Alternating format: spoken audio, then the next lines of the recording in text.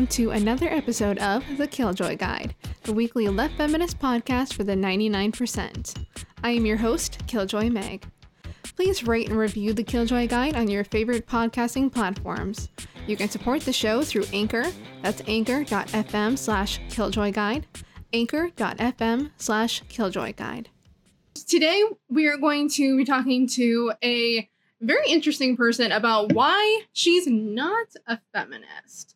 So I think we'll get a different perspective and really get into some of the issues with feminism and how we can also improve the feminist movement. So I would like to welcome Jessa Crispin to the show. Jessa is the editor and founder of the online magazine Book Slut and the online literary journal Spolia. She is the author of the Dead Ladies Project and the Creative Tarot.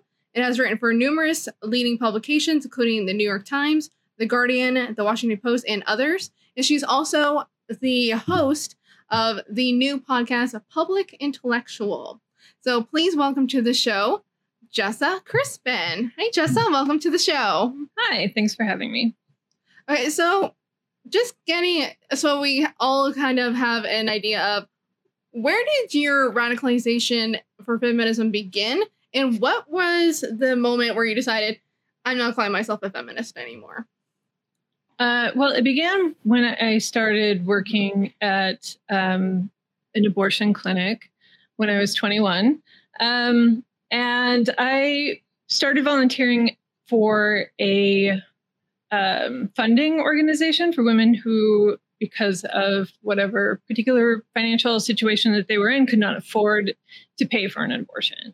So they needed some financial assistance, whether that be just sort of strategizing how to find money in time, or if it was actual loans or grants. We gave out grants to pretty much everybody who called in real need. And so that's where it began. Because I was working with this pro-choice organization, Planned Parenthood, and I saw the gap between the lived experiences of the women that I was talking to at night on the phone, talking about, getting pregnant because they were raped, or being too afraid to ask their husband for money for the abortion, or whatever dire situation that a lot of these women found themselves in. And then this sort of self-empowerment rhetoric that was coming out of the Planned Parenthood organization as a whole, both in sort of a local level and in a national level. So that was the beginning of my understanding that things aren't working out the way that that the rhetoric or the sort of political campaigning or these very professional nonprofit organizations would have you believe.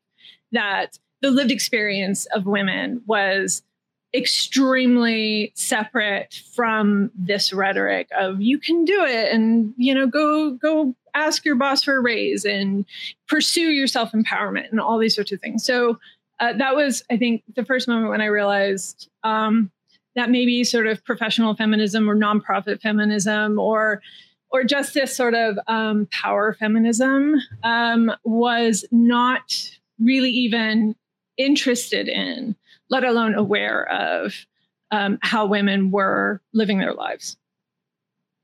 Yeah, I definitely tend to agree with you on that. And I've read your entire book. So let me bring up the cover of that book. All right, so for those who can see this is the cover. The title is Why I'm Not a Feminist Manifesto by Jessa Crispin. So what was your impetus for wanting to write the book?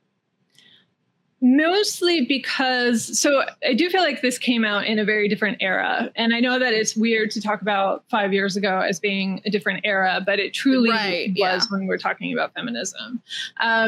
And so this was before the election of Trump. This was when still the left was essentially asleep under Barack Obama's administration. And when you had a book come out about feminism or an op-ed in the New York Times about feminism, it was solely under the vein of you can be a feminist and still shave your legs. you can be a feminist and still watch this pop singer who beats his wife and has been arrested for domestic violence. All of these sorts of like that Jessica Valenti, Jill Filipovic type of rhetoric. Yeah, like extremely shallow, extremely unintellectual, and again, very separate from the lived experience of women. Like what women actually needed in their lives and in their political representation, and just how to like think through living in a modern world, basically. So, so I wrote it from looking around and only seeing this very shallow engagement and this very sort of pop culture version of feminism that was being used primarily to sell commodities, whether those be, sodas, or T-shirts or records or whatever it was primarily used as a marketing strategy and not as any sort of sincere engagement with the issues. And I was very angry all of the time. I was just like, all of the time I was angry. So yeah, that's why I wrote it, to stop being so angry. And I totally get that anger. I mean, that's definitely an impetus for, this podcast. Sure. And, for me, even going back to grad school, like I went back to grad school because I was like, this can't be what feminism actually is. I need to go in, I need to research, I need to talk about it more. Like I really engaged to like, especially with like online feminism and Me Too and Yes All Women, because that was very much something that, spurred, a little bit of, like I was a feminist all through college, but that's really the thing that really got me invested in feminism. Kind of like the way that working in an abortion clinic was very radicalizing for you as well. It's like, but just as I went further and further in, I was like, okay, that's not the feminism that attracts me. Like, what is this feminism versus the feminism that I'm looking at? And I started like calling that more like buzzword feminism. Like, okay, you're using these terms as like buzzwords, things like intersectionality, empowerment. And I'm like, okay, do you even know what that means? Right. Yeah. Like, have you actually engaged with any of the literature that actually talks about what that is supposed to mean? Because they were just kind of using them as buzzwords. I could especially see it in media, especially like in TV shows, like, oh, you're toxic masculinity. Like, okay, do you even know what that means? Or are you just hearing it in media and regurgitating it? Right. And that's the thing that really frustrated me as well. And really maybe settle in like, okay, we have to actually talk about what feminism is versus what it isn't. And I loved how you ended your book of, if you're not up for actually changing the system, if all you're interested in is being comfortable and rising through the ranks, just admit it. You're not a feminist. Right. You're just using feminism for your own self-promotion. And that's something that I absolutely hate. Yeah. Yeah. The imprecision of the language, I think, is one of the more frustrating things right now. In, I think, all spheres of sort of social justice movements, right? Like that people use these words that have been tossed around in academia or in the media that is never clearly defined, and that everyone assumes that they know what it means. Everyone assumes that they know what toxic masculinity means. Everybody assumes that they know what patriarchy means or what capitalism means. But they don't really have, if pressed, a working definition that they can sort of turn to. And so it gets substituted, right? It gets sort of thrown in for a lot of different things. And so a lot of things that people talk about with with feminism is patriarchy. Like what they're describing is patriarchy, just with women in it. Or, so these sorts of things, it makes it very hard to have a conversation when you can't even have a shared understanding of what any of this means.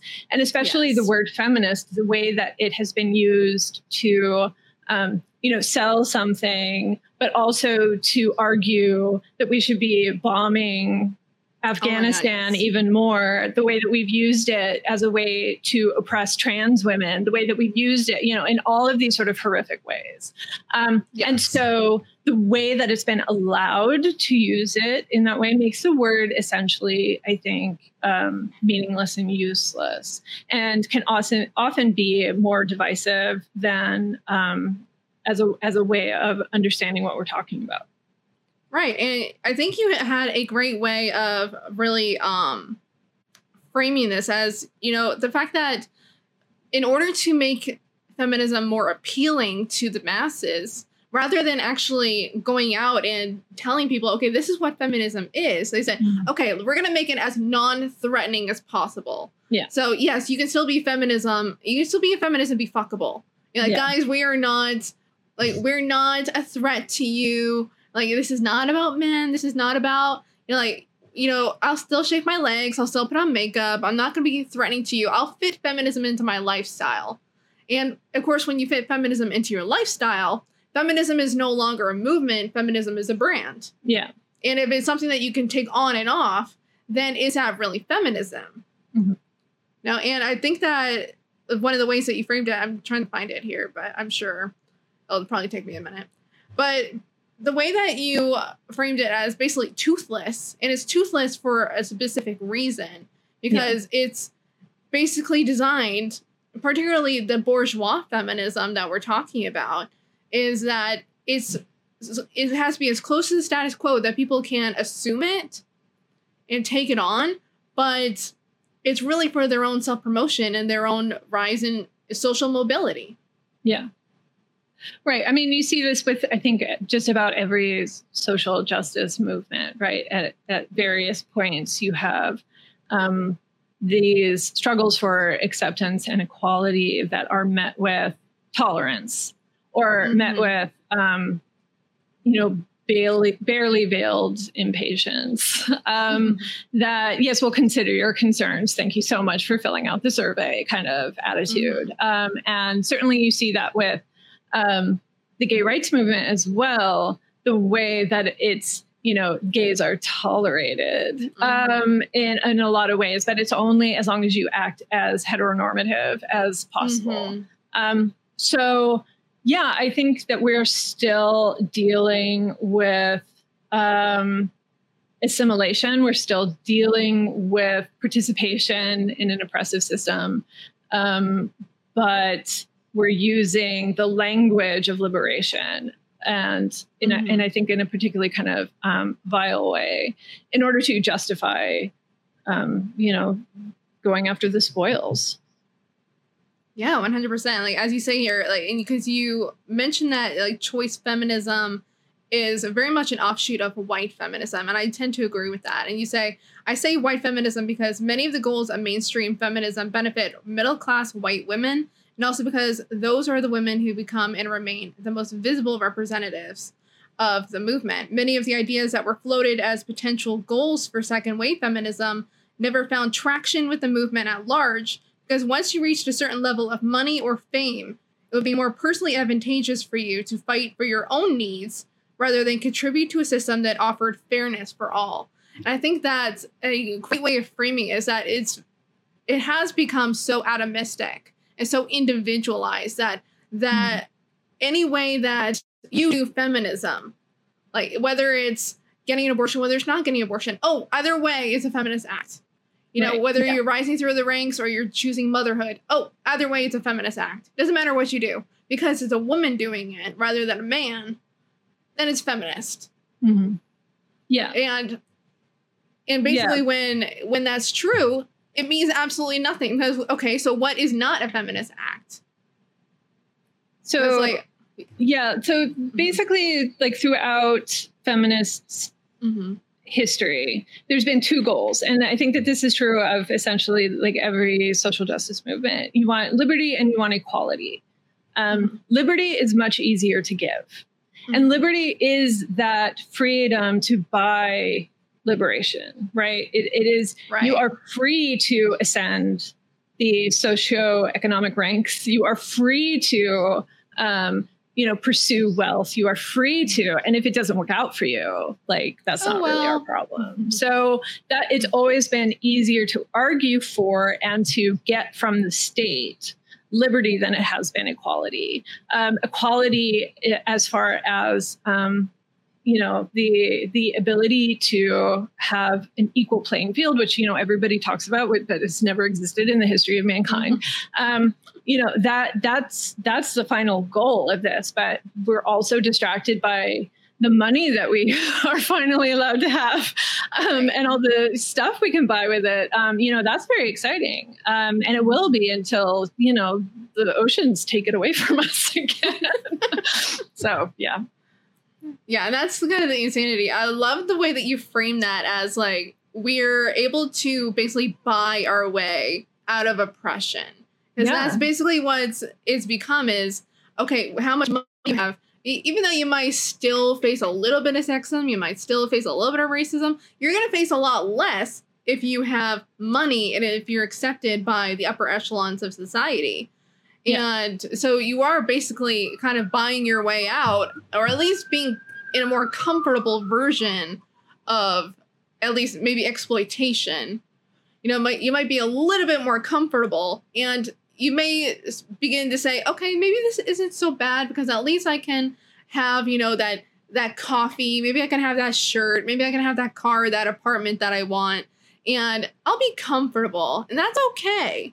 And so as long as I'm comfortable, then everything else, it'll sort itself out. And they kind of lack that sense of urgency that the people in the working class are really feeling. Because the working class, we're the ones who are really suffering day to day of facing homelessness. Because we know that the eviction moratorium will probably be up again soon. And people are going to have even more rent that they have to pay. Unemployment benefits just ended. We're going to be having student loans coming up soon. And so all these debts that people are accruing, they're going to be hurting so much more. So there's this lack of urgency from the middle class and the upper class, whereas the rest of us are kind of like, we need this now, please.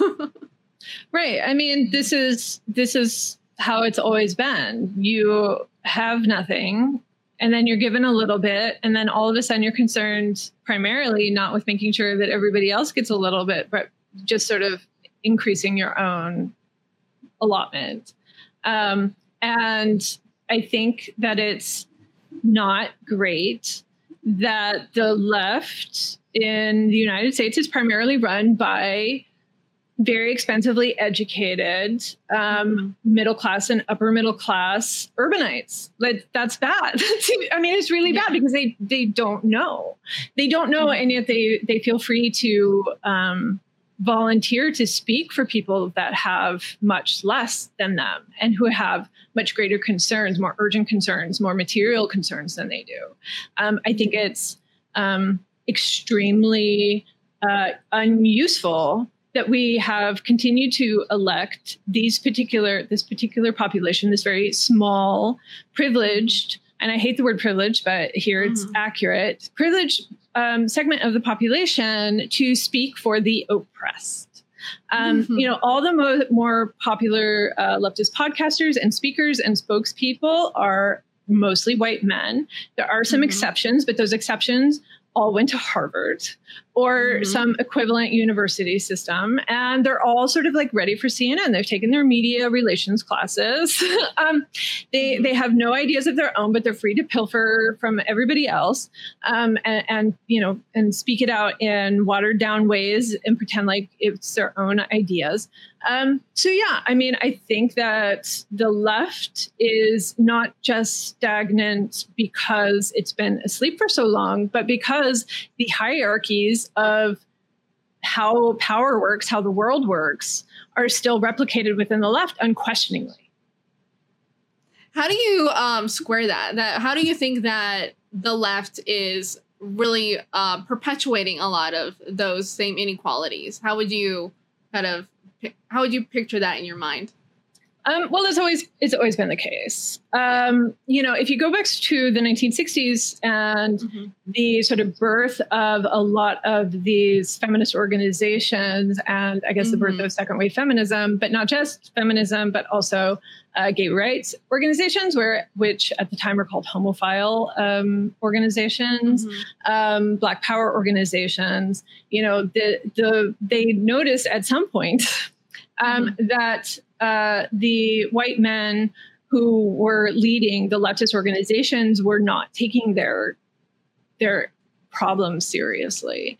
The left men that ruled sort of working class organizations did not see childcare as an essential part of labor law. They did not see things like sexual harassment as being a difficult thing that might make employment hard for some people.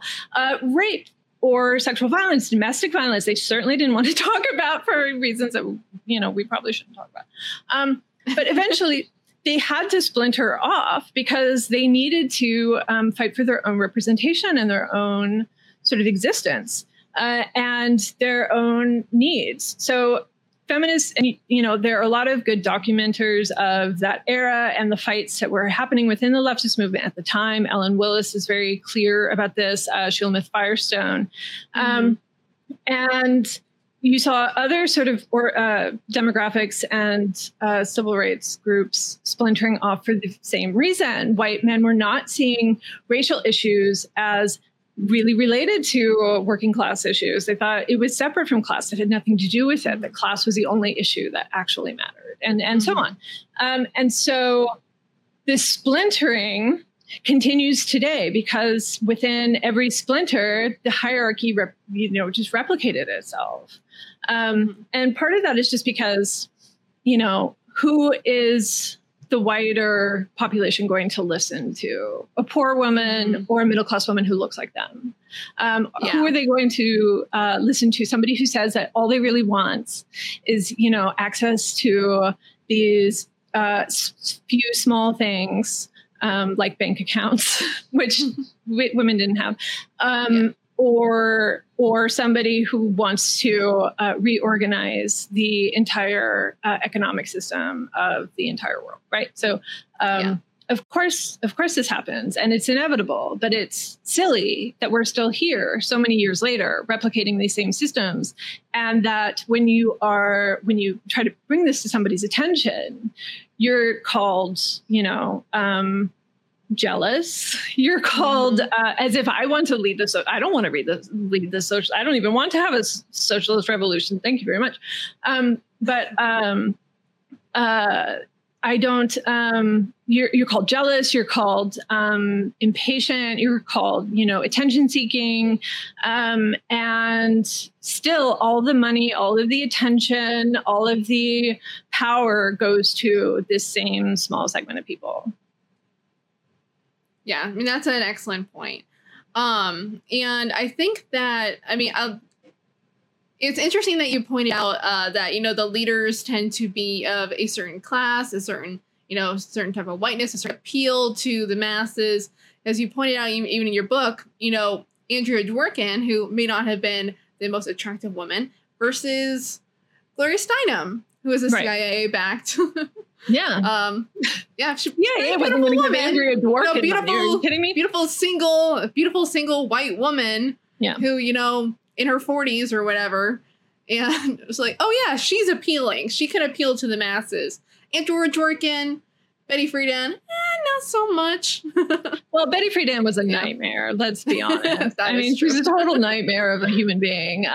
So let's not pretend like she should have had any money. She got plenty of attention and power. That is true. She just didn't get the cold hard CIA cash that everyone was clamoring for.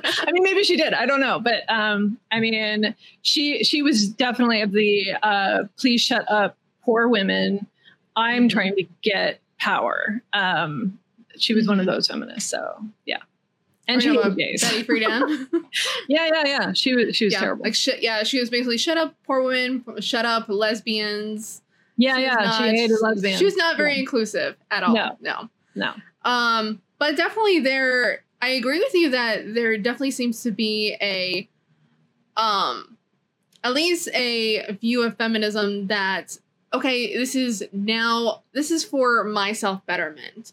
And and the way that you frame it as like, basically we have to like lean into capitalism. This is that lean in feminism. Oh, we have to lean into work, and maybe we can make a couple of tweaks to it. Maybe we can get a childcare in Facebook. Maybe we can get a women's bathroom.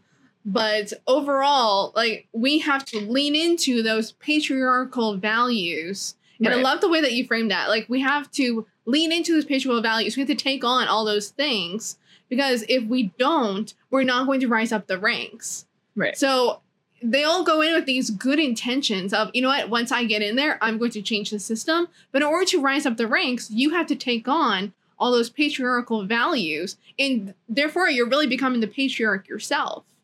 Yes. And that really reminds me so much of Mary Barfoot talking about escalator women, and basically how, within capitalism, we're Dick's sister. And if we want what he has gotten, then we are really upholding the system ourselves. So we're the ones who are just as much upholding patriarchy. Oh, yeah. Yeah. I mean, yes. I'm agreeing with what I wrote. So, yeah, I don't know. Now that I think about it, that's a little weird, but yeah.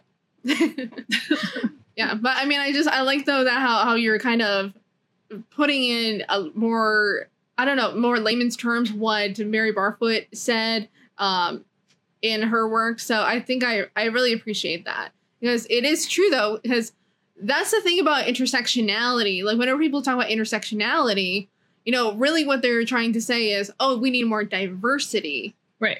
Yeah. But really what we're saying is, no, these systems are all interlocking. So patriarchy is capitalism.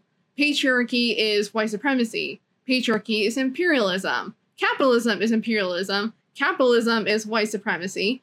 And it's all these things are all interconnected. And you can't get rid of one without getting rid of the other. So we all should be working together to get rid of these systems. Mm-hmm. Yes. I think that, though, very few people are sincere. Yeah. Right. Honestly, I mean, even within the left, in the United States, I think there are very few people who want true equality. And I think that mostly what they want is sort of liberal social welfare programs reinstalled, right? They want their student debt canceled. They want healthcare. Yeah. And these are completely legitimate desires, right? I mean, they're almost silly. I lived in Europe for 5 years, and I still cry when I think about the health insurance that I no longer have since I came back to the United States. But essentially, like, if we're actually going to talk about removing white supremacy, if we're going to talk about removing capitalism and patriarchy, I think that most of the people that argue these points don't sincerely want to live in a world where they can't have capitalism because it works so well for them. And again, I think that this is part of the problem of having a left that is essentially run by people who are really good at capitalism. We don't necessarily in the United States have a radical working class, and we haven't for, about 100 years. I don't think that that's impossible to recreate, but I don't think it will happen necessarily within my lifetime. And I say that as somebody who grew up, rural Kansas. And I just, it's just not appealing to anyone there. And the conversations that I have with family members and people that I grew up with would, it would just, you would want to erase your mind after some of them. Yeah. But it's just like, it's not on the agenda. And I think it's a little childish to argue for something that you don't want. And I know that they do it for hyperbole, and I know that there's like some fantastical version. And also I think that they know that it's impossible within their own lifetime. So why not argue for it? But it does lead to what Natalie Wynn of ContraPoints called revolutionary ideation, which is this idea that I'm not going to participate in the world as it exists until it changes itself for my own desires. I'm not going to participate in society until there is a revolution, until my needs are met. And again, that is quite childish. Okay. I mean, so how do you view, because you definitely seem to have an opinion about, about like the way that people tend to idolize certain politicians and their rise in power. Yeah. And like, oh, that is, we need to see that as success. We need to see that as, you know, improvement. So I guess I'll ask point blank. Were you a Hillary Clinton supporter? Yes or no? Oh, good God, no. No. Are you fucking kidding me? No. No. No. In what version of the world could I possibly support Hillary Clinton for president? I mean, I voted for her, right? I mean, not in the fucking primary, but I voted for her against Trump because what else are you going to do? Like, you're just going to stab yourself in the chest 10 times? Like, no, you vote for the person who's least likely to start a nuclear war with North Korea. Like, you know, when that's your baseline, you do what you can. But no, I mean, Hillary Clinton has always been a nightmare.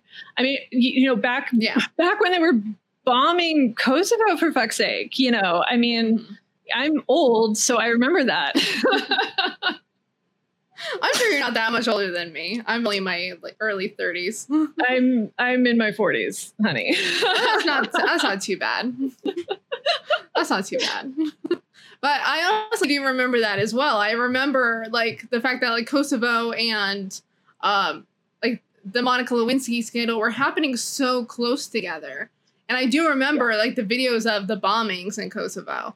So, but definitely the fact that, right? Yeah. I mean, Hillary Clinton admitted in her memoir that was how Bill got back into her good graces, that she was like, don't talk to me until you've bombed Serbia, right? Like that was literally her condition for forgiving him. Wow.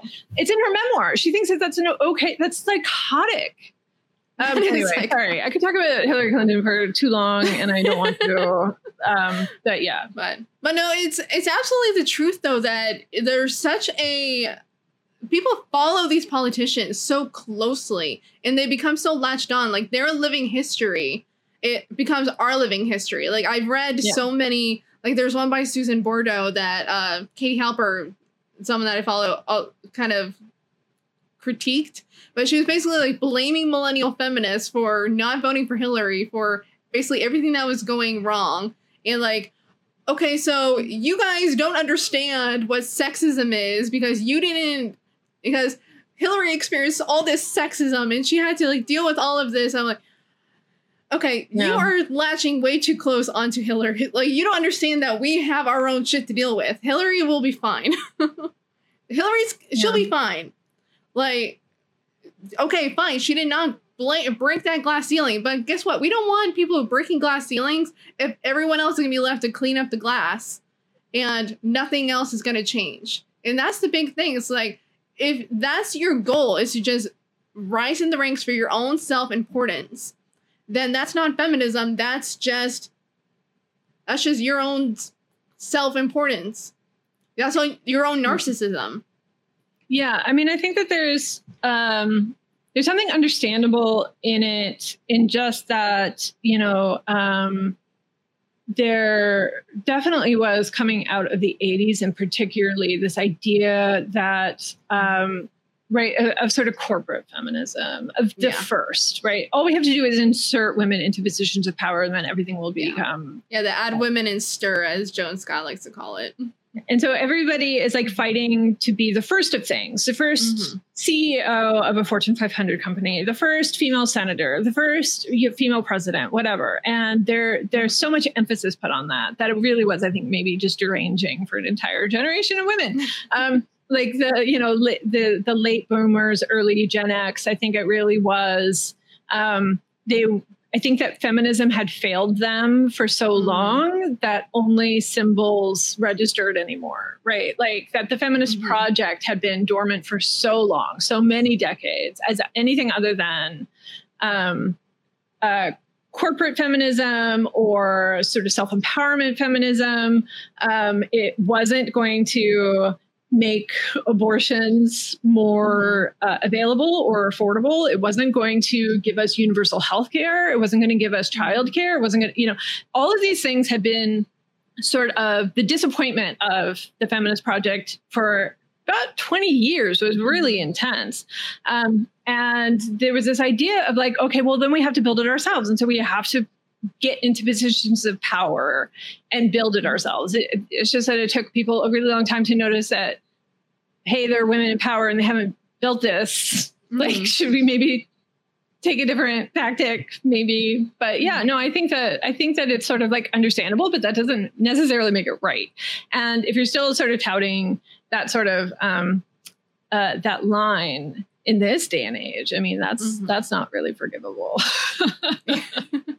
Although, I mean, we definitely seen the same thing, even surrounding like Kamala Harris. We've seen a lot of the same narratives about, around her, like this protection of Kamala Harris as, the first female vice president, first Black woman, South Asian woman as vice president. She must be protected at all costs. Yeah. And even on the left, there are a lot of people who feel that same way about a lot of the squad members. Like, oh, they must be protected at all costs.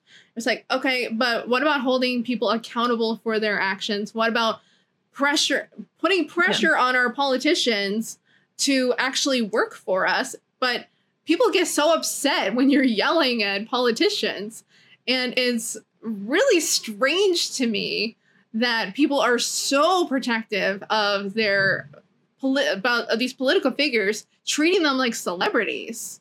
Well, it's parasocial. Yeah. It's everything that we see, that we engage with through a screen is our own little private fantasy. We build these ideas of like relationships with these people that have nothing to do with the reality of who they are. If people did it with Trump, people are of course going to do it with Kamala Harris. But if you actually sort of look at her record as a prosecutor, like it's a nightmare. And even that tour she did of Central America, where she like went around to all these various countries and was like, don't come, we will send you back. Like that was fucked up. Oh my God, yes. Like I was watching that just like, oh my, honey, what are you doing? like you basically said the exact same thing as Trump.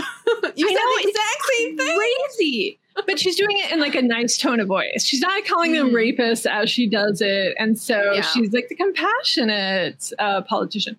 But no, I mean, these are our elected officials. Like they are accountable to us. Of course, you should complain if they're not doing their job. I know that there's like so much about the squad because it's like, oh, look, representation, but it's really just a baseline of representation. They need to be doing so much more. I mean, my criticism of the squad is they're really good at representation and they're really good at rhetoric and they are not good at governance. I mean, AOC might be the exception to that. She's actually a very, very skillful politician. But as far as... Which actually I'm going to push back on that because it's actually been shown that she's the least effective congressperson. Well, I think that there are various ways of looking at the effectiveness of a politician. I think as far as coalition building and getting talking points into circulation and doing media relations, I think she's extremely good. I guess it's not that surprising to me that she would be rated the least effective. I'm guessing that's what are the grounds of that? Is that through bill? I would have to look it up. I think but based on like legislation. Yeah. I mean, that's not that surprising to me. But I think that there are other ways of being a politician that are important. And I think that for the most part, a lot of people just look at, are they saying the right things on Twitter? And that's not how you govern. Yeah, and I feel like that's the thing I see a lot in the left circles that I participate in, is that it's much more of like, okay, stop tweeting and get to work. Right. Yeah. Yeah. Yeah. Twitter doesn't do anything. Like I know people think it does something. It doesn't do anything. It's just like a vortex that we just fill with our despair and our grief. Like, it's really bad for everybody. I do tend to agree with that, though. I do see a lot of good coalition building that is happening in the certain segments, as we just organize a whole march for Medicare for All. And kind of speaking on Medicare for All, and also well, we can pivot a little bit towards like the Texas abortion ban, for instance. Sure. And that Medicare for All, I mean, one of the things that's in there is that it would get rid of the Hyde Amendment. It would make abortion, healthcare. And one of the things that I heard very recently that's kind of stunned me was that Planned Parenthood was against Medicare for All. And one of the reasons that people put out is because basically that would make them irrelevant. Yes. No. Yes, that is actually true. Planned Parenthood is kind of a little bit of a nightmare, especially in the last 10 to 15 years or so. They laid off a huge amount of their staff during the pandemic, despite not being financially required to, and things like that. And there's been a lot of whistleblowers about the misappropriation of funds toward the executives rather than in services and these sorts of things. So Planned Parenthood as an organization, it takes up a lot of space within the pro-choice community that it absolutely does not deserve. But it's really hard to say anything. I wrote a piece about Planned Parenthood and I got hate mail for a very long time. And people feel really strongly about it because, for the people who work there, they're working there because they believe in this strongly and they're willing to put their body on the line for it. Right. Right. And then the people who have needed their services are grateful for those services. And so maybe they don't want to question whether they could have been treated like a human being while receiving those services or whatever. So yeah, no, I get it. I just think it's wrong. Right. Because you even mentioned in your book that like something that Planned Parenthood and a lot of other abortion providers don't provide, I should say, is like counseling and other services of being able to make sure that they are ready to have an abortion, which, I mean, I'm obviously pro-abortion, that I believe that every woman who wants to have an abortion should have one. But definitely, I think it was very interesting that you pointed out in your book that we need to have that conversation of, okay, what exactly does it mean to have an abortion? Should we be talking about like what women are actually experiencing when they go for having an abortion? And I feel like that's part of a more reproductive justice conversation rather than a pro-choice versus pro-life conversation that I feel like we should be having. Yeah. Because there's so much more than just being pro-life or pro-choice. Like this is a nuanced conversation that needs to be had. Like women should be allowed to have babies if they want to have babies or not have babies if they don't want to have babies and be able to parent those children whenever they do have them, because so many women have their children taken away from them. And those are conversations we're not having. Yeah, I think that, this is a very complicated issue, but I think that one of the things we need to keep in mind is that something around 80 to 90% of women who have an abortion either have children or will have children in the future. And so this isn't a conversation about women who don't want to be mothers and women who are maternal, right? So the way that Planned Parenthood and other abortion organizations treat women in their care kind of cavalierly, I think is bad. But also if a woman is in a situation that is difficult and complex and it's not clear 100%, I need to terminate this pregnancy. If there is difficulty with the partner, if there's difficulty with finances, if there's difficulty with other aspects of their lives, Planned Parenthood only is really interested in the 100%. If you're there at 100%, great. Well, I was going to do a gallows humor. I've been told that my abortion jokes are not funny. But But yeah, so what the right has done, and they've been very smart about this, is to create systems of care for vulnerable women. They create pregnancy houses where women can reside until they give birth. They create counseling sessions, which are, of course, skewed, getting them to keep the child and so on. So keep the child, continue the pregnancy. Sorry, I've forgotten every important lingo thing that got hammered into me over the years working there. So what we really do is if a woman needs taken care of, the right is going to do that for them. The left does not. We do not provide those services. I'm sorry, except for a fee. So I think that that's really dangerous. And I think that is part of the reason why we're kind of legislatively in the situation that we are. It's hard to advocate for abortion rights because we don't have good language for it. We don't have a good moral reasoning for it. We sort of believe in a lot for various reasons. That it should be made available, but we might be squeamish about it. And so it's hard to just sort of full-throatedly say abortion should be available for anybody who wants them. And not need, because I don't want to get into defining what that means. I don't want to have an argument about that, but anyone who wants them, and allow every situation to be complicated. And to take care of the people who are in these vulnerable places. So yeah, I'm extremely passionate about this. And what's happening now is not in any way surprising. And it's not in any way surprising, and it would not be surprising to me if Roe goes.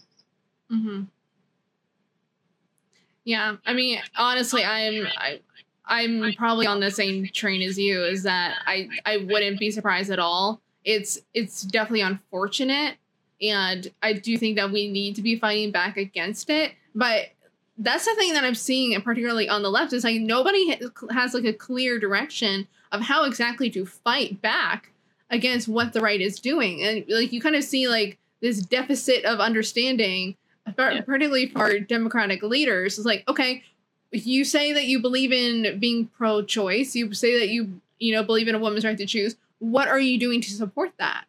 Right. What are you doing to support it? Yeah. We've allowed the situation to create itself by not exactly. There's a lot of complicity. Yeah. One of the reasons why I'm not surprised about this at all is because abortion is technically legal but inaccessible for a huge parts of the population, right? Because of various restrictions that have been put in place. You can have to travel to another state. It is so expensive to get an abortion. It is outrageously expensive to get an abortion. And that is never talked about, except for with the Hyde Amendment. But like that's also part of this like fantasy of like, oh, one day everything will be fixed and it'll be fine. Once we pass this bill, like, yeah, that's maybe a couple of years down the line. If that, like, what are we going to do for these women in the meantime? What are we going to do for these women who for several years now haven't been able to access the care that they've required? Yeah, I mean, I just think it's unconscionable what we've put into place and what we have allowed to happen with abortion rights in this country. We essentially have abortion rights for the rich, who can travel to another state or country in order to obtain the services that they need, and who can have a comfortable abortion as well, because you don't get pain relief for for most of the sort of bottom dollar abortions that you get, which are still $600, $700. And so so it sucks. So yeah, I mean, it's just sort of monstrous what we've done to women. Yeah, 100%. And like I said, this isn't just like a right-wing thing. Like just as much, the Democrats and the left have just as much complicity in it, because they have not been doing anything to fight back or to make abortion more accessible or more. So, yeah, I definitely agree with everything that you just said. And I do think that it's a conversation that we need to be having more and more and more because it's not being had. But let's kind of steer back toward like someone that I also read a lot is Sarah Banaweiser, and she makes a great point about the fact that, you know, feminism, certain types of feminism, like the lean-in feminism, the corporate feminism, neoliberal feminism, however you want to call it, the choice feminism, a lot of these feminisms get circulated because they become popular because there's something about them, whether it's because they're corporate friendly or they're self-affirming, that make them more appealing to people. And so they're the ones that get circulated over feminisms that are more radical, as you mentioned, like the Gloria Steinems over the Andrea Dworkins. Mm-hmm. And, you know, those more radical, you know, maybe socialist feminisms or definitely for more radical feminisms that want to dismantle the system, they tend to be, you know, gloss over or just like, no, that doesn't exist. No, go away. You don't exist. Yeah. Let's hide you behind a curtain. This is the only feminism that we want to represent, is that choice feminism. Even a pro-choice feminism, you could say. Yeah. And do you see that as more of a capitalist manifestation of feminism? I don't know if it's necessarily capitalism related. I think it's just, I think it's very American. Mm-hmm. I guess those two things are interlinked intimately. Mm-hmm. But certainly I think we don't have a great intellectual tradition in the United States. We have academia and then we have everything else. And these two things do not blend well. There's a lot of resentment outside of academia for academia. There's a lot of fear that academia has for people who exist without its borders.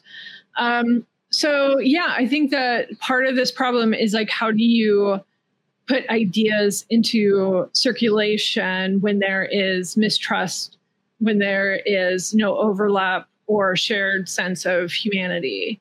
And so you'll get sort of, you know, watered down versions. You know, every once in a while you get like a radical op-ed, but often that is to, if anything, like as an act of like sabotage. Like I'm thinking about like the defund the police op-ed that was in the New York Times about yes, we really do mean abolish the police. And I'm so terrible with names, and I'm very sorry that I don't remember the name of, I think she goes by Prison Culture on Twitter. And I only know Twitter handles. My brain has been destroyed by social media.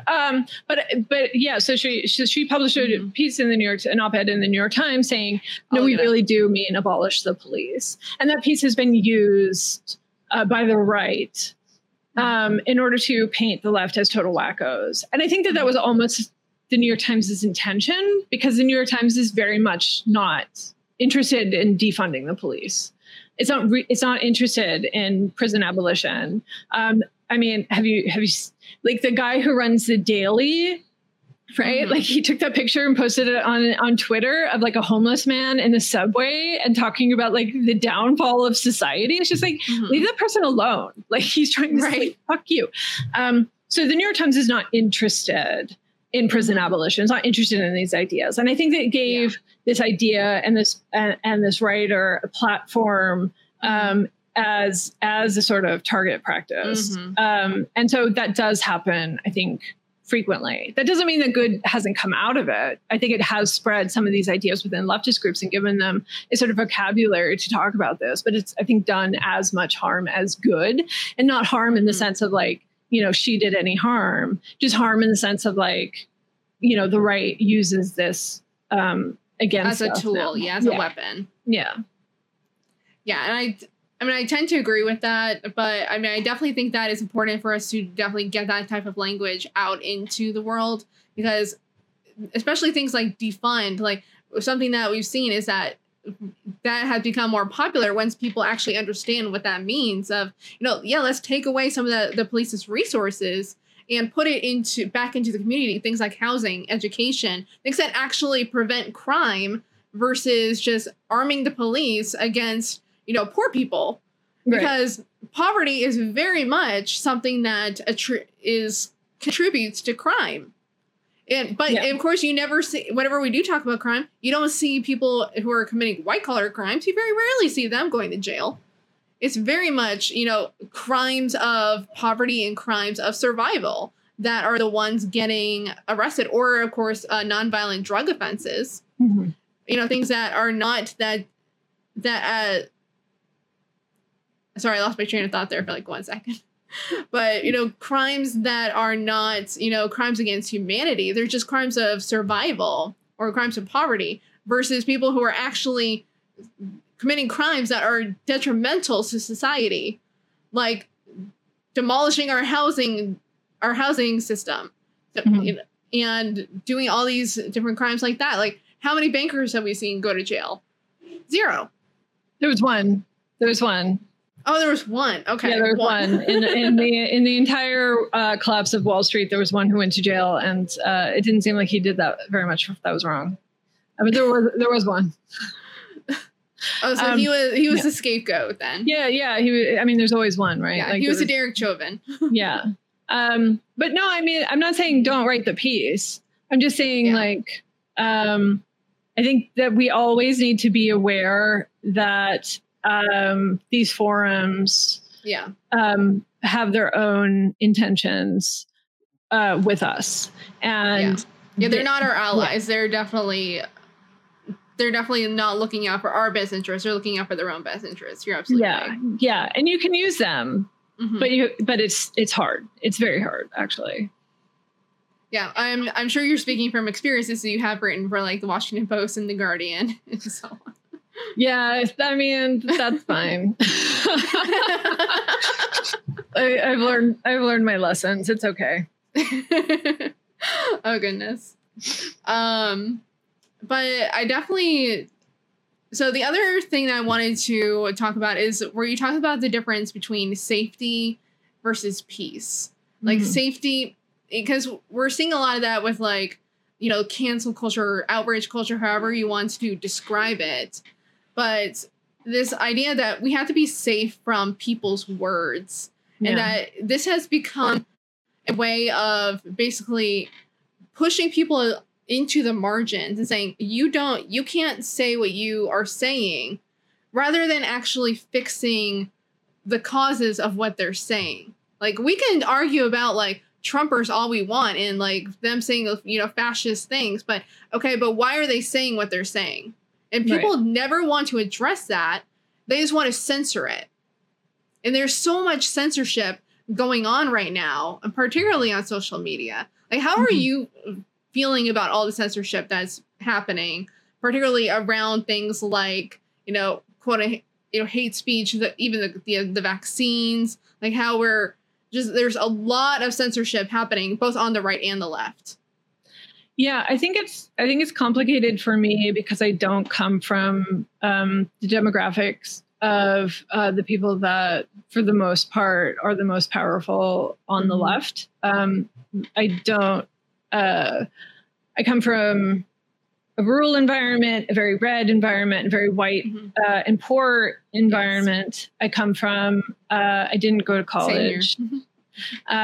So I don't have a university degree. I don't have, various trappings of whatever the fuck. I don't know.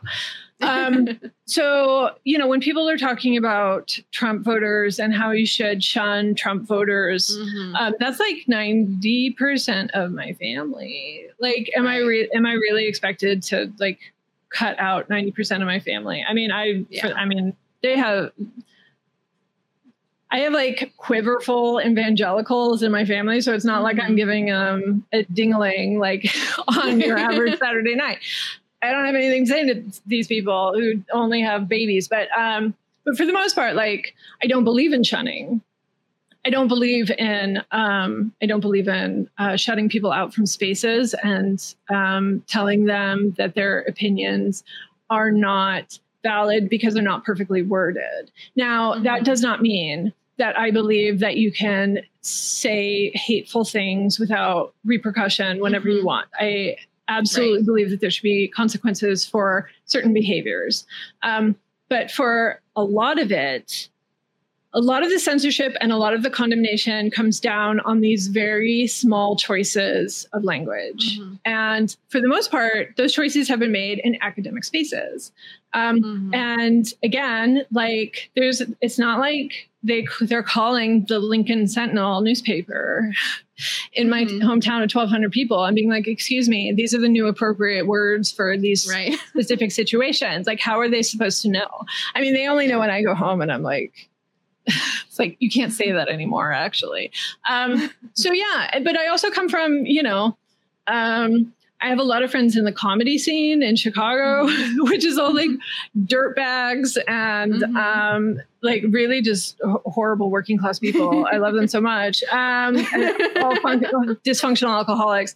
And they also, they don't use the politically correct language, So yeah, so to me, I have a much more sort of loose engagement with that. And it worries me when it becomes so easy to condemn, especially when we're talking about things that are so minor in nature. And I do understand wanting to be accommodated and wanting to feel safe.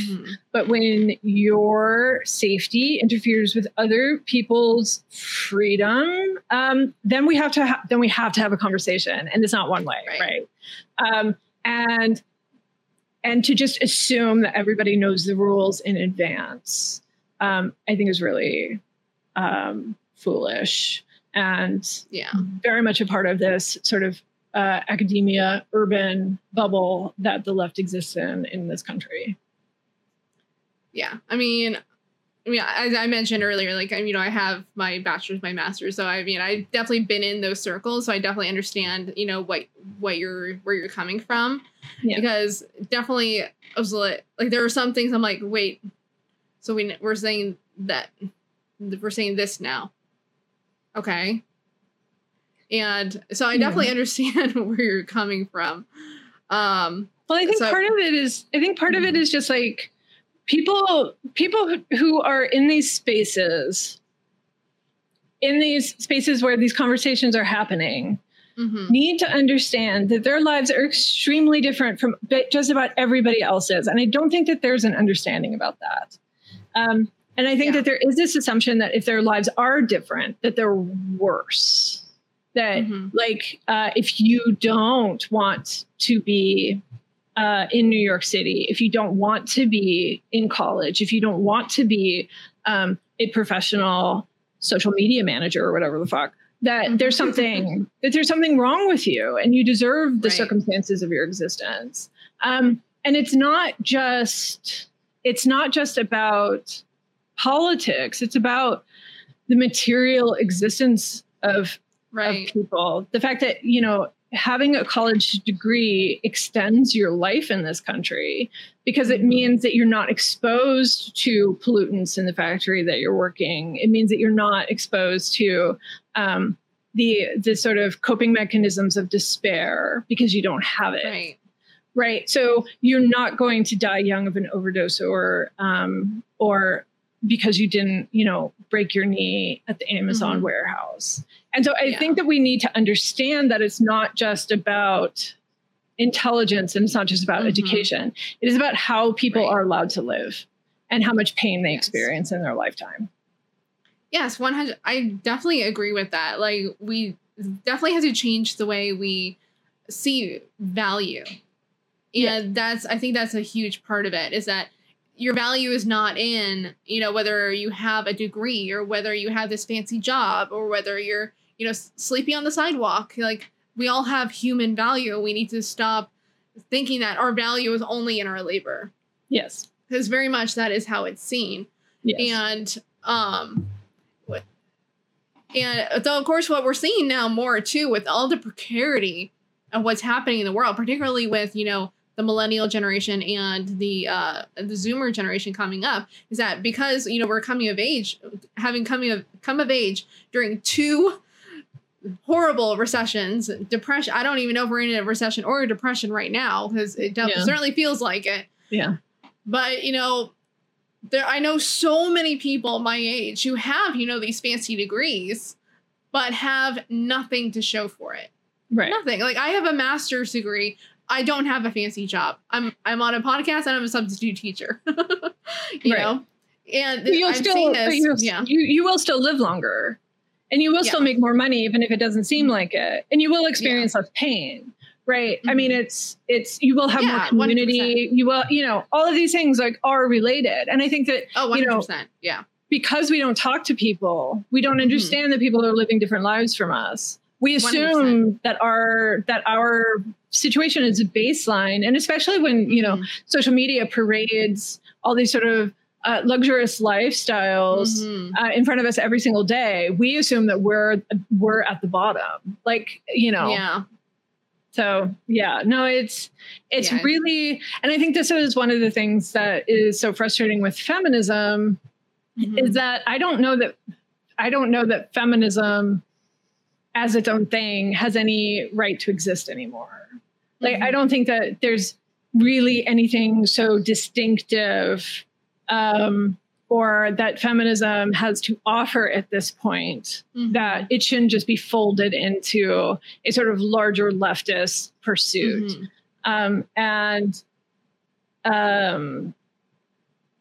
The only thing to me that is sort of worth organizing around right now is the lived experience of lower classes. That's because that's where the pain's at. Like, you have to go where the pain is at, and you have to try to alleviate it. And it's not with Hillary Clinton. She's feeling no pain, right? Like, right, exactly. Just because you're a woman doesn't mean you're oppressed necessarily anymore, or that you can't escape your oppression or whatever. So, there needs to be some sort of understanding about what is worth organizing around and fighting for, or what are the aims that matter. And I don't know that just being a woman is enough anymore. No, absolutely 100%. Like, we're not looking for, equal opportunity oppressors. We're not looking for, just women in corner offices if they're not going to do anything that's going to support the rest of, all of the rest of us women who are down at the bottom, just trying to survive. Right. Yeah. 100%. And I'm going to quote something from your book here because I thought it was excellent. So, not telling the sexist joke does not mean the underlying sexism no longer exists. People just get better at hiding their prejudices. Making racial slurs socially unacceptable has obviously not done anything to create a less racist world, as evidenced by the brutal slayings of black men and women by the police force. It's unlikely that banning all sexist jokes then will do anything to create a better environment for women. Quick fixes are not enough. Political correctness that is not matched with institutional change is ineffective. Disproportionate punishment does nothing but create resentment and fear. And I feel like that's something that we're definitely seeing, like with all this, picking on okay, you're an easy target because you're online. So let me pick on you and something that you're saying, so because you sound like a misogynist asshole. Okay, that might feel good in the moment, but that's only one misogynist asshole.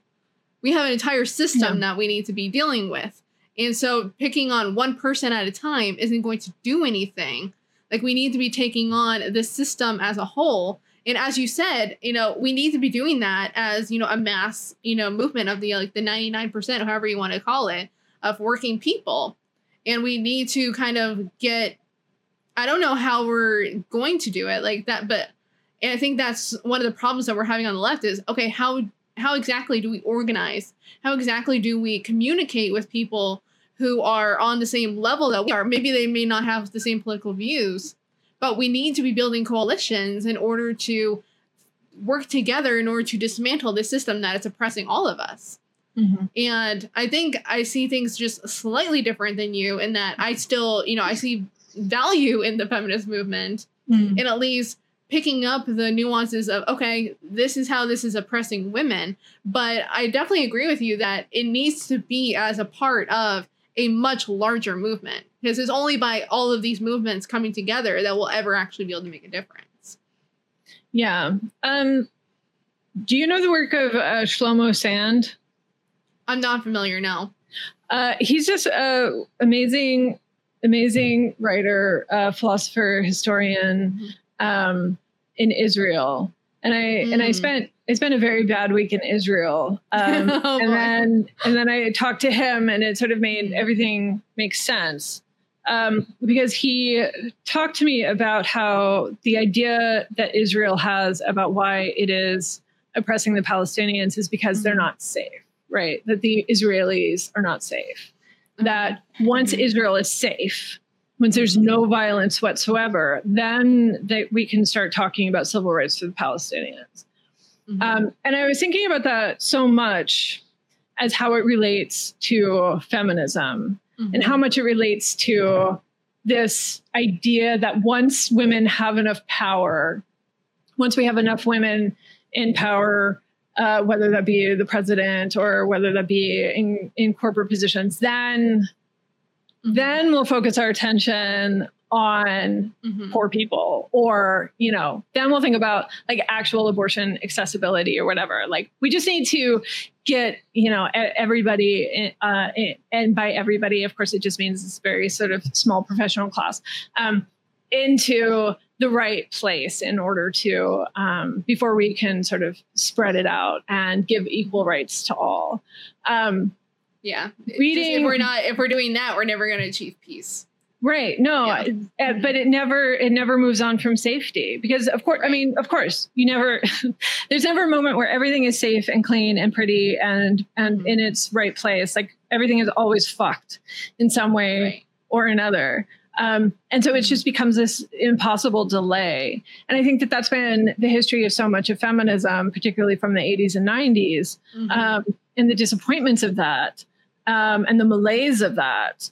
And I think that because it didn't work for so long and wasn't really doing anything, and this sort of being told to be patient, being told to, wait for this day when actual help will arrive, I think it really did sort of do a lot of sort of psychological damage to the feminist movement that we haven't really dealt with yet. And I think that that's why we're so focused on these surface level problems of safety and language rather than the material conditions of how we live. No, 100%. And kind of, using your Israel analogy is like, yeah, okay, you can be fighting for safety as long as you need, but in the meantime, we still have Palestinians dying from bombs. We still have, homes being destroyed. We still have, even in the United States, we still have tons of people going to jail. We still have people living in poverty. People are losing their homes. We're dealing with a climate crisis that is going to kill millions of people, probably. So, and that's going to displace people. So while you're busy, just putting people into power, we have actual problems that we're dealing with on the ground that you are not facing.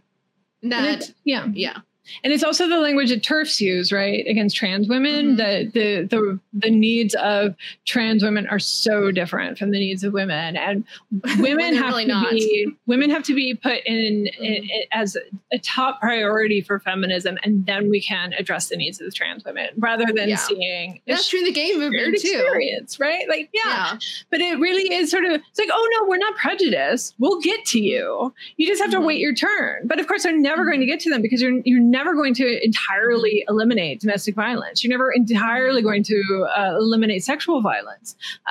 We can create situations that greatly reduce, but there's always going to be some fucking psycho, right? Like, you can't eradicate. You're always going to have a Ted Bundy. You're always going to have like a glitch in the matrix that just sort of spits out some fucking person, right? So, it's not reasonable, and it's not generous.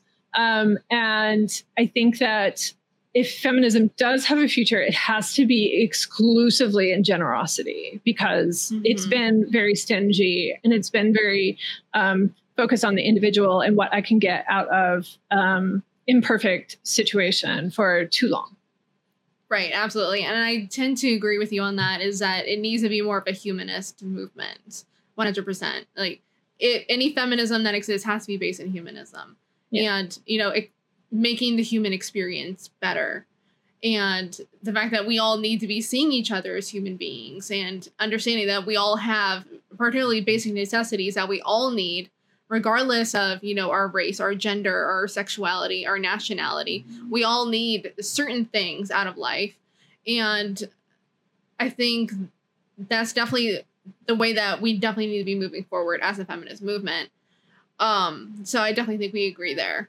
Yeah, it's, the book that I just finished writing and the next book that I'm pitching are both about men. And it's been kind of a relief to think about men for a while. It's just like, oh, what about them? Like, I haven't thought about them in 20 years. Maybe I should give them a look. See what they're up to. It's not, there's not that much good, but some of it's nice. I don't know. Yeah. But I mean, speaking of men, you make a good point here, is that, any feminist movement that exists, we do have to be not, men are our problem, as you say, but they are a responsibility, that because we're all living under a patriarchy. And a lot of this toxic masculinity that we're talking about is not actually a problem with masculinity, but a problem of patriarchy. Yeah. Yeah. And a problem with power. Yeah. And a problem with power. Absolutely. And I think that's the thing that we need to be grasping with, is that, okay, if we're not making spaces for, as you said, we're making space for women in masculine areas, but we're not making space for men in feminine areas. And I do think we're seeing a little bit of a difference there in, regard to, the fact that James Charles can be, the face of a makeup campaign. Yeah. So we are seeing like symbolic changes in that area, but definitely we need to be making more space for men to be in feminine spaces, just as we're making space for women in masculine spaces, and changing the way that we see both masculinity and femininity. Yeah. Mm-hmm. Yeah. I mean, the pandemic obviously created a crisis in domesticity, right? Mm-hmm. In a lot of different ways. One of which was it really did reveal, I think, to everybody who's been blind to this for a long time, that the nuclear family cannot exist without the exploitation of others, right? Absolutely. Without the exploitation of, especially during the pandemic. I mean, even on a good day, you need childcare workers, you need domestic workers, you need, various services. I don't have children, so I'm sure you need some things. But you need plastic shit made in China. That it just it's not a self-contained unit, but we've been thinking of it as one. And so what the pandemic did was cut away all of these support systems and make it clear that the nuclear family does not work. And you saw bad effects of that, including a rise in domestic murders, particularly for whatever reason. And I would love to see more writing on this, but obviously this is all just sort of brand new. It just happened, but a rise in sons killing their mothers. Wow. But you also saw heard about that. Yeah, I think the study that I read was based in the UK, so I don't know if that is actually true about the US, but there was apparently a spike. Wow. And there has been an increase in domestic violence emergency calls in both the US and the UK. Obviously, there's been problems with schooling and education, and with women having to leave the workforce because their husbands didn't want to Zoom educate their child or whatever. And so it fell to the mother, because that's the sort of baseline gender expectation. So I think that this can lead to things like paternal leave, flexible work from home arrangements, childcare subsidized or provided by cities or companies or other various groups. Things that feminists have been fighting for a long time. And so now it is the opportunity to push for these things, because it's so glaringly obvious how necessary they are for just basic functioning of the family. But I don't know But yeah, you also see increased involvement with men in their families, and that's, you know, sort of at least conversations about equal caretaking, and that's really lovely and nice. But it doesn't always work out just from a renegotiation of the relationship. You need something sort of systemic to back it up.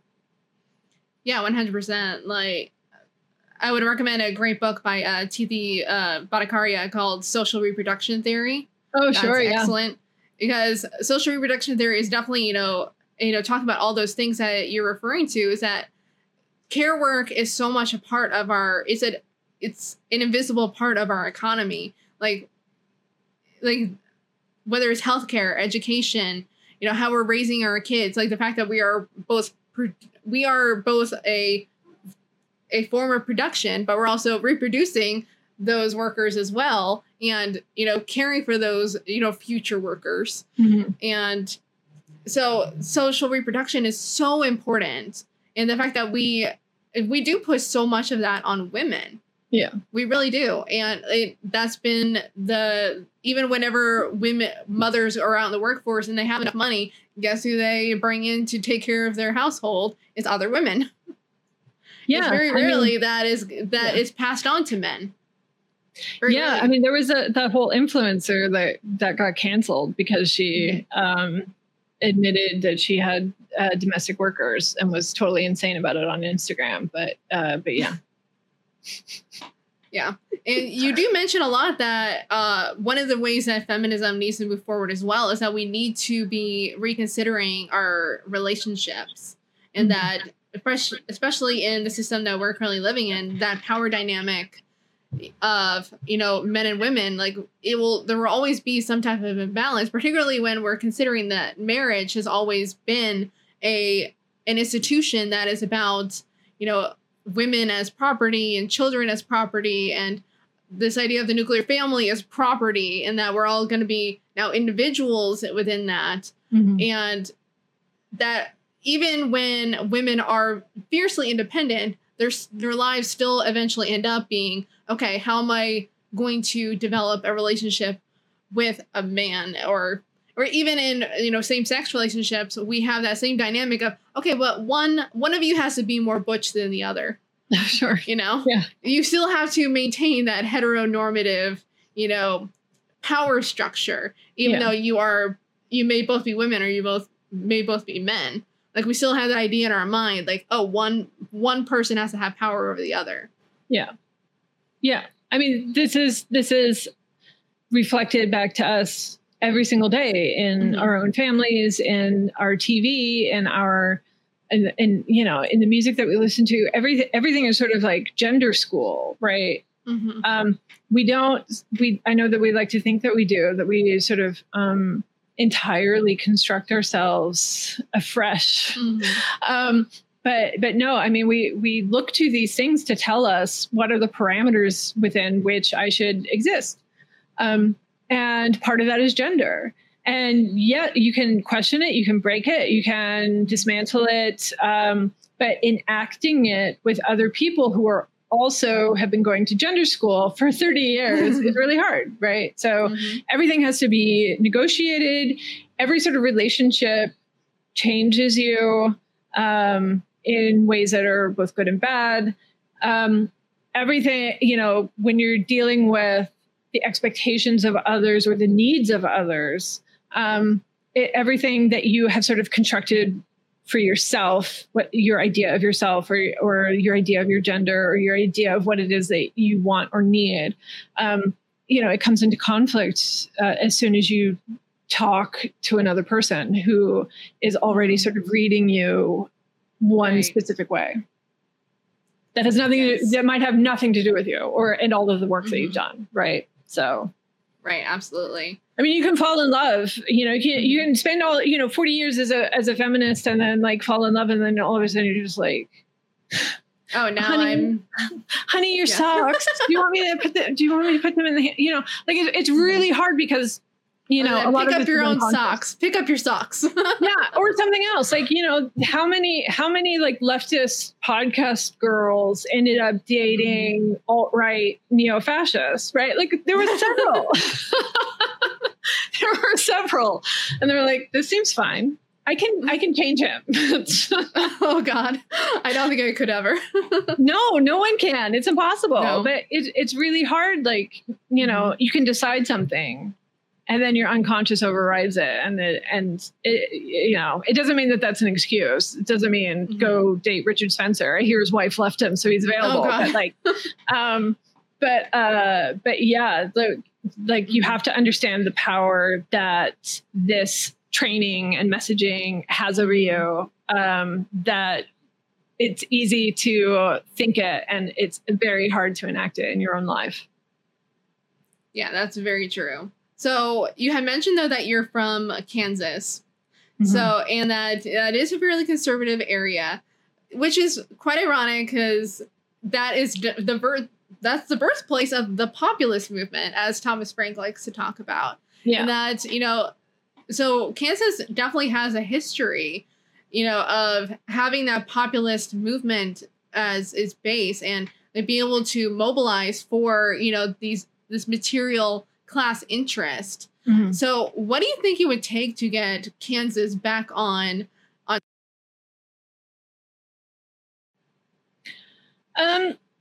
Yeah, I mean, it's not just that it had a populist movement, right? Like they had like a communist, feminist magazine called Lucifer for a long time. Oh my gosh, I did not know this. I'm gonna have to look this up. I know, like I was doing research about it, and I was surprised. Like I knew that Kansas had its radical moments, but my God, right? Like even Wyoming was the first state to let women vote. So like, there's so much from the Midwest that people don't realize. Like, oh, they think, all the plains, you know, this is all conservative area. Like, no, if you look back in the history, there is a very radical history in the Midwest that people don't want to recognize. Yeah. No, I think it's not that I don't think that there's like some sort of radical potential in the Midwest. Like I know these people, they're absolutely insane. I do think, I do think, you know, and I hate Thomas Frank. Oh my God. Like, you know, his What's the Matter with Kansas book? Like I gave that to my father, and he read like the author bio and saw that he's from Johnson County, and he's like, Johnson County is not Kansas. It's like it's the very rich suburbs of Kansas City. Like it has nothing to do with actual Kansas. But anyway, I digress about my father's opinions about things. But no, it's, I think that part of what has swallowed up the radical potential of Kansas in particular is the absolutely hideous agricultural policies of the United States government. And also the way that it's been taken up by corporate power and greed, the way that the land has been mistreated. And we don't have family farms anymore, hardly. We have a suicide epidemic of farmers in Kansas. We have a bankruptcy epidemic.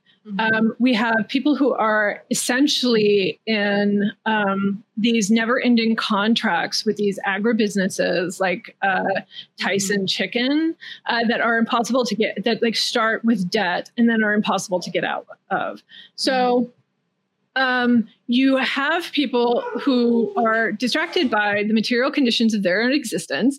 They tend to be demonized by the left in general. And so, I mean, why would they? Why would they join the left? Like, you know, Joe Biden's farming bill is a nightmare for farmers. It prefers corporate farms. It has very little aid for family farms and the bankruptcy. It has nothing for mental health services, which are so hard to come by in rural areas.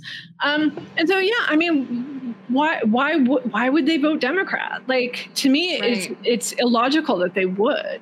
And so I think when you have something like Thomas Frank, who's like, these people are not voting in their own interests. I go, yes, they are. Like, yes, they are. Like, it may not look like it to you, but you know, because you think of them as like working class losers, but they think of themselves as CEOs and they operate as CEOs of these farms, whether, even if they're not making any money from it, they are a CEO, and the sort of Republican plans for agribusiness tend to be more beneficial. So yeah, I think it's silly the way that people talk about, large populations of the United States when they have no idea. So yeah, that's I don't like Thomas Frank. I'll make sure not to tell him that. Just kidding. Tell him if I ever have him that. I've met him. I probably had too many martinis and told him once, That's fun. Oh. But so do you think it would ever be possible to organize people in Kansas outside of the political duopoly? Oh, sure. Yeah. No, I think that's way more likely than to convert them over to the Democratic Party. I don't think it would even be that hard. I mean, just like really figure out how to re-strategize agriculture, and allow people to have power over their own lives, so that they're not sort of just endlessly trying to meet corporate quotas. And, let them treat animals the way that they want to be treated. Like I've seen grown men who have never told their children that they love them, like cry over soil, right? Like the misuse of topsoil.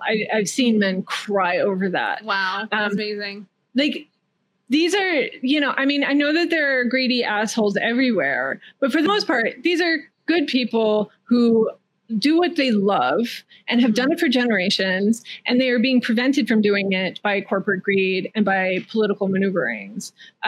Let them lead lives of their own choosing, for God's sake. I mean, isn't that what politics is supposed to be about? But it's just so mismanaged. Like the whole food system in the United States is a fucking disaster. But in particular, like agricultural businesses and corporations are, as far as I'm concerned, like the work of the devil. I think that's very well said. Truly, I think that's very well said. And so I think we're getting kind of close to the end of our time here.